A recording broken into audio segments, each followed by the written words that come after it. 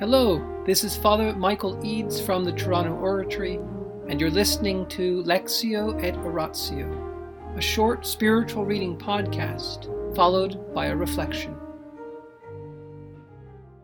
The Life of St. Philip Neri by Antonio Gallonio, Section 8, Chapter 94, The Harvest of Souls. We now must pass on to the harvest of souls reaped in the year 1568. It might be more decent for men to make their own silent assessment of the results achieved among those who attended the oratory than for me to vaunt about them in this history.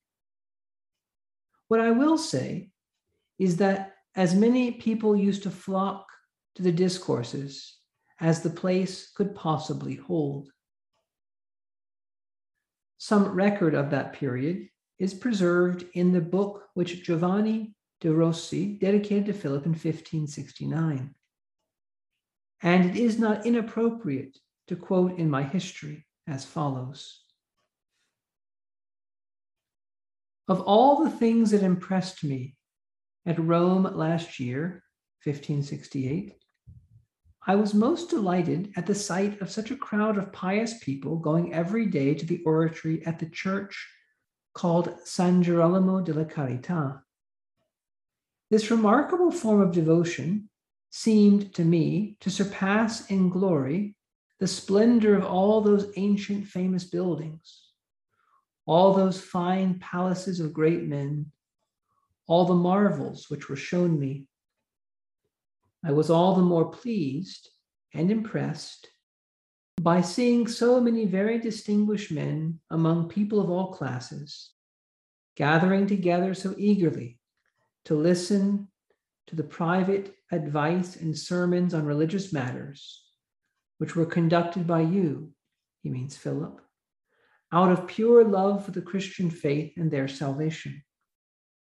As a result of this, very often your spiritual sons developed a holy longing to set aside all things of this world and to serve God alone.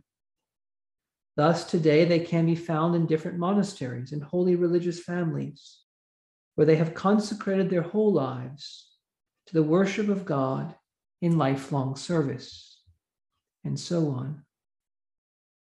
That is a quotation from his dedicatory epistle, translated from Italian into Latin, which gives you an idea of what the attendance at the discourses was like, how many people came to us, and what a harvest of souls there was in those days.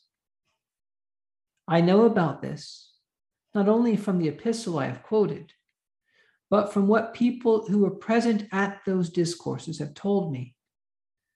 For my evidence comes from eyewitnesses who are quite reliable and trustworthy. In the name of the Father, and of the Son, and of the Holy Spirit. Amen.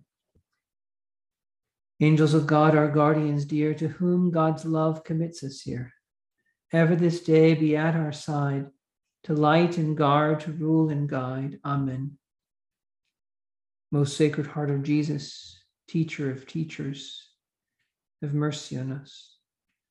Saint Philip Neri, Apostle of Rome, patron of thy own, vessel of the Holy Ghost, pray for us. In the name of the Father, and of the Son, and of the Holy Spirit. Amen. We have to remember that Father Gallonio was writing this history, as he calls it, the history of St. Philip Neri, for several reasons. One, he was trying to encourage the canonization of St. Philip. Secondly, he wanted to give an act of homage. He wanted to tell what really had happened. He wanted to set the record straight. But in doing so, he also wanted to renew and encourage his own oratorians and to inspire people to join the oratorians. And the kind of excitement, the kind of harvest that St. Philip was reaping in this year, 1568, it was very hard to keep that going. And so Gallonio is writing this book 30 years later, and people may have longed for the early days of the oratorians when things were one way. And so Glonio, in this passage we heard tonight, is partly trying to encourage his fathers. He's trying to encourage them about what had happened in the past. And so in our own way, we can read this passage and say, well, where is this these days? Why aren't the oratorians doing the same kind of things then as they did then? Why aren't they doing them now? Well, these are good questions. And the thing that we have to pray for the most, though, is for the pure love of God to enter our hearts. Because that's what Giovanni de Rossi credited the work of the oratorians to. That's what he gave the credit to. The pure love that was in the heart of St. Philip for the Christian faith and for the salvation of others. When we have Christians, Catholic Christians, who have pure love for God, pure love for the Christian faith, and when they burn for the salvation of souls, then souls are saved. Then great works happen. Then many people are brought to the Lord. Because people in those situations are handing on to others the one they love. They're handing on Jesus Christ.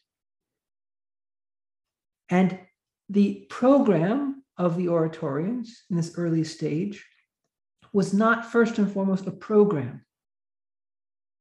The answer to trying to renew the church or trying to draw people to God is not trying to find the best program or the best system. No, the answer is love. The answer is that each one of us, instead of judging other people, must dedicate ourselves to a life of prayer and the sacraments and recollection, and trying to live in the presence of God and begging God to make us lovers of himself with pure love, without this great mixture of selfish motives, without the mixture of trying to seek self and self-aggrandizement and some other kind of impure thing with the love of God. No, we want to prefer him and his will to everything else. And if that is in our heart, and if that is in the heart of the various oratorians around the world, then the kinds of things that St. Philip did will be repeated, not in the exact same format. We don't live in 16th century Rome.